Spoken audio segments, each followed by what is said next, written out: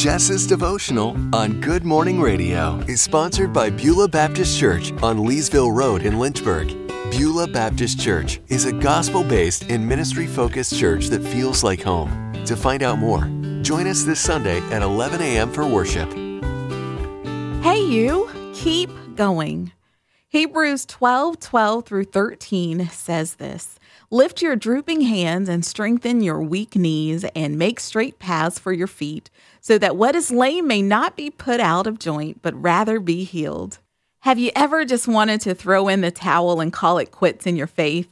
Maybe you've been faithfully serving God for some time now when you're still not seeing the blessing or breakthrough you've been praying for. Or maybe obstacles keep getting in your way, or you're plagued by one disappointment after another. Whatever the challenge, Hebrews 12 is a chapter encouraging us to endure in following Jesus. In our weakness, we can get sucked into running down crooked paths that only lead to more pain. If you're already limping from an existing injury or affliction, ensure you're running on the right path with Jesus by your side. If you want the injury to heal, don't keep running back to the same things that cause you hurt and pain. Instead, fix your eyes on Jesus and follow him.